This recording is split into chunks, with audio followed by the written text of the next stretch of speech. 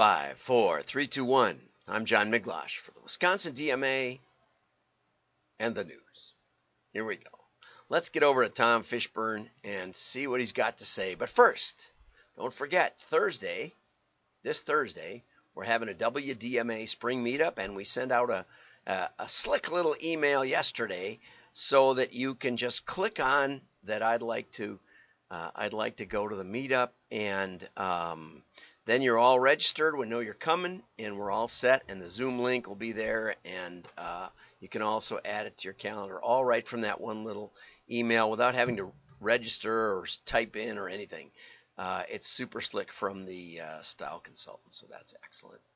And I'll keep that going down at the bottom, the sliders going, so you know what's what. Anyway, so let's talk about Tom Fishburne. Product market fit. Excellent article, as usual. It says, we don't appear to have product market fit, but maybe that will change if we just raise millions and millions of dollars. And of course, we had a story, and maybe this is what prompted Tom, a story like that this past week. A company spent, I don't know what they raised, but they spent $300 million launching a new streaming service, and nobody's home. They shut it down within less than 30 days. They shut it down. So there you go. And let's go down and see what Tom has to say. A CB Insights study found that 35% of startups failed because they launched a product with no market need. Now I'm launching a product right now, and that's a really interesting part. And so I'm trying to take this to heart personally and say, well, do I have a market need? I don't know. We're shipping our first boxes right now, but one of the things I did is I decided to protect it a little with a patent and get it produced by companies that could scale it up if we wanted to, but not right away. So I'm funding it right now, and I'm talking to a lot of people, and there's some interest, I have to say, but it's not a barn burner, but partly it isn't proven yet. We don't even know if it works. And it'll take probably another 8 or 9 months, maybe a year before we really know if it works. And so we have to be ready to scale up for next year. Anyway, scaling growth before having product market fit is the fastest way to kill your startup. Another thing I've noticed in startups is there's a sort of an initial enthusiasm, and you may get investors, but even if you don't get investors per se explicitly, you might get help from vendors that know you, or from other suppliers that know them, or something like that, and you can get started getting it rolling. But then as time goes on, with successive failures, you get less and less enthusiasm, and there's a clock ticking when you start a product. There's a clock ticking, and once you miss that first, once you start with the wave and get going, you can launch it. But if you don't, there's a lot of paddling involved. So finding product market fit has become the standard VC checklist, that's venture capital checklist, to evaluate new ideas. The concept originated with Sequoia founder Don Valentine and Benchmark co-founder Andy Rachif, I guess, but famously was popularized by Mark Anderson in 2007 in a post called The Only Thing That Matters. And Mark wrote in that post, the only thing that matters is getting to product market fit. And it is interesting, back to my product, is that our first few tries at a selling proposition were tremendously unsuccessful. And now we're just starting to get some traction with a completely different perspective. Same product, but a different headline, a different explanation of why this is important, why it applies to people people new to the hobby, or people that have been in it for 40 years. So a lot of times it takes successive tries and talking to people and finding out what is the hot button. It's not necessarily the product that changes, but it might be the way of talking about it. So product market fit means being in a good market with a product that can satisfy that market. In a great market, a market with lots of real potential customers, the market pulls the product out of startup. That's a really brilliant idea. something that I've neglected and ignored a couple of times. The market, it's the old, if you build a better mousetrap, the world will beat a path to your door, and it's probably not true, and it's famously not true, but there's some truth in it. If you build it, they will come. If it really satisfies a need in a unique way, it probably is more like that than not. Lack of product market fit contributes massively to the massively funded flameouts like QB and last week's shuttering of CNN Plus by CNN. Yeah, $300 million dumped on the rollout of that. So when you have this kind of hype and this kind of funding, it's easy to overlook or ignore early warning signs that there's no market need. The path of least resistance is to continue to throw good money after bad, right? As Ritson said, the ability to shut things down may be the greatest test of a CEO. Sean Ellis created the 40% test to help gauge product market fit. He says you ask customers who've used the product if they could no longer use the product, would they be very disappointed, somewhat disappointed, or not disappointed? And once 40% of the customers respond very disappointed, Sean believed the product was on its way towards scalable growth. So they would miss it. They would really miss it if they couldn't have that product. And that's a really good test. And so we'll keep that in mind as we roll out our new company. Okay, I think it's an interesting question to pose to any new product as we launch. Not only is it something customers will want, but is it something customers don't want to do without? Great question. Okay, our startup idea, October 2014. It's like Uber meets Warby Parker, meets Birchbox, meets Snapchat, meets SD, meets something we haven't thought of yet. You had us at like Uber. Yeah, of course, that's been having some challenges. What you call a colossal failure that jeopardizes everything, I call a pivot. There's some truth to that. This was a good one. What is our marketing strategy? Marketing is dead.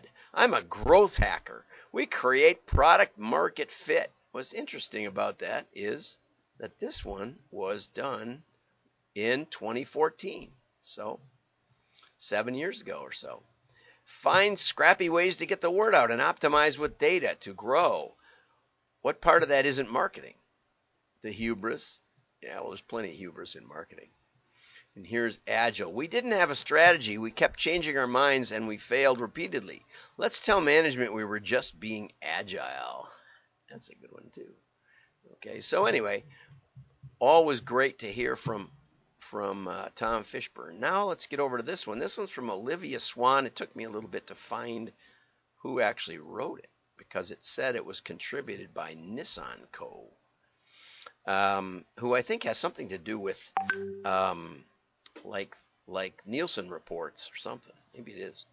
Anyway, 6 classic tactics, and I like that they differentiated these as tactics.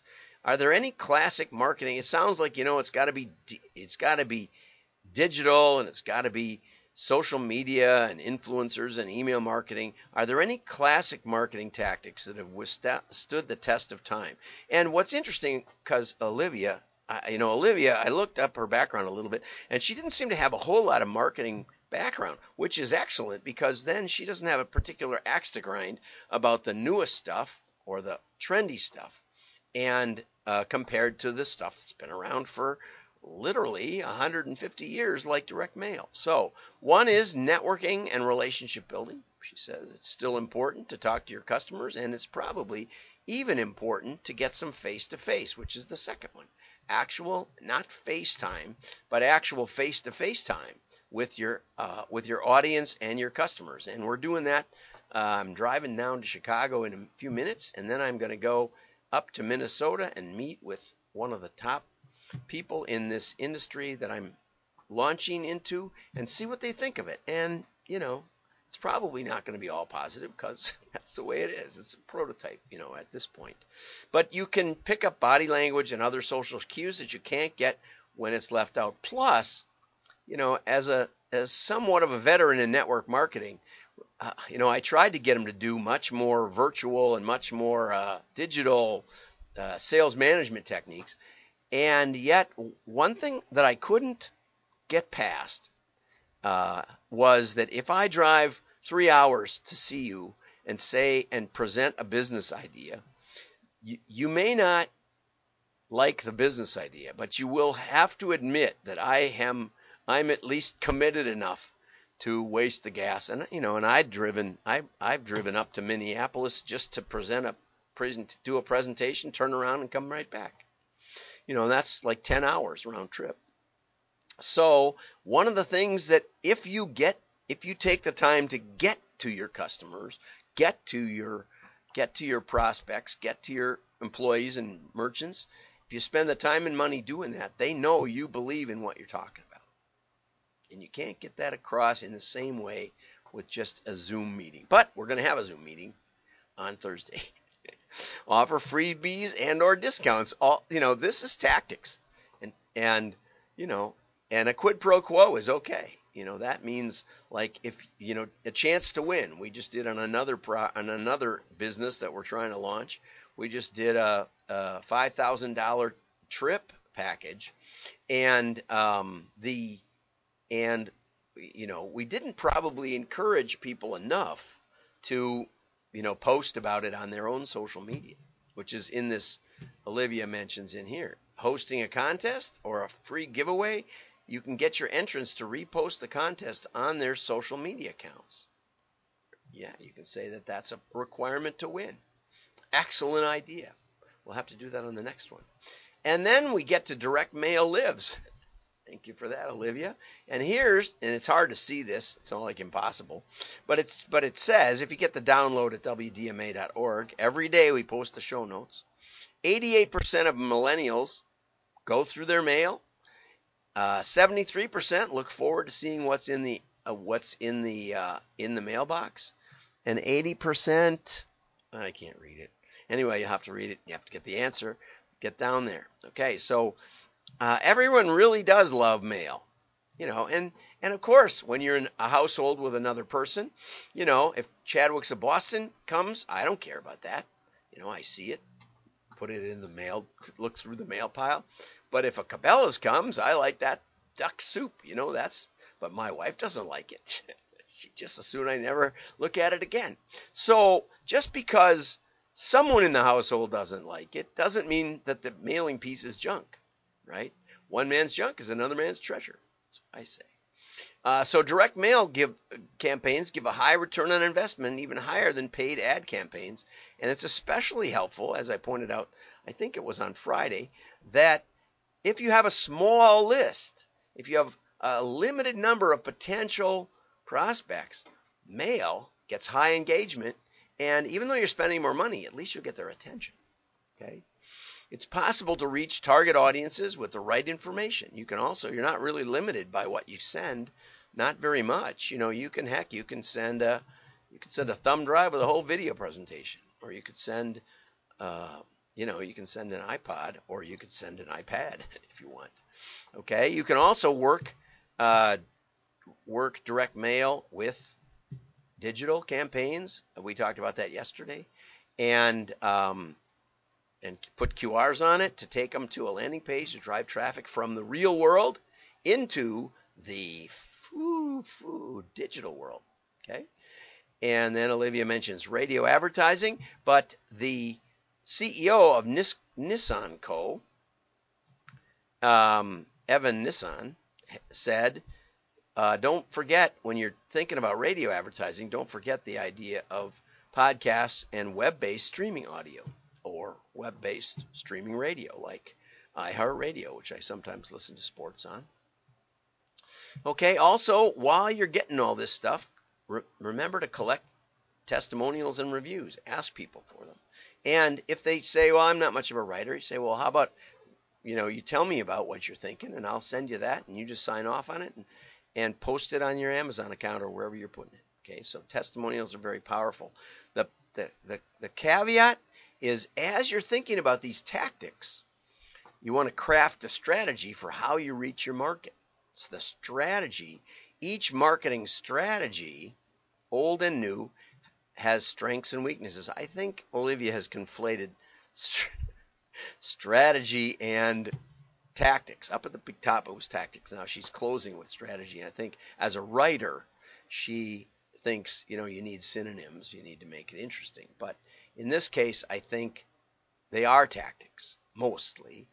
And the strategy is more the market identification. What's your main selling proposition? What's your market fit?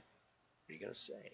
And then you decide what media is going to say it and what attention getters you're going to use and how you're going to link it with digital or mail or whatever. Those are all tactics.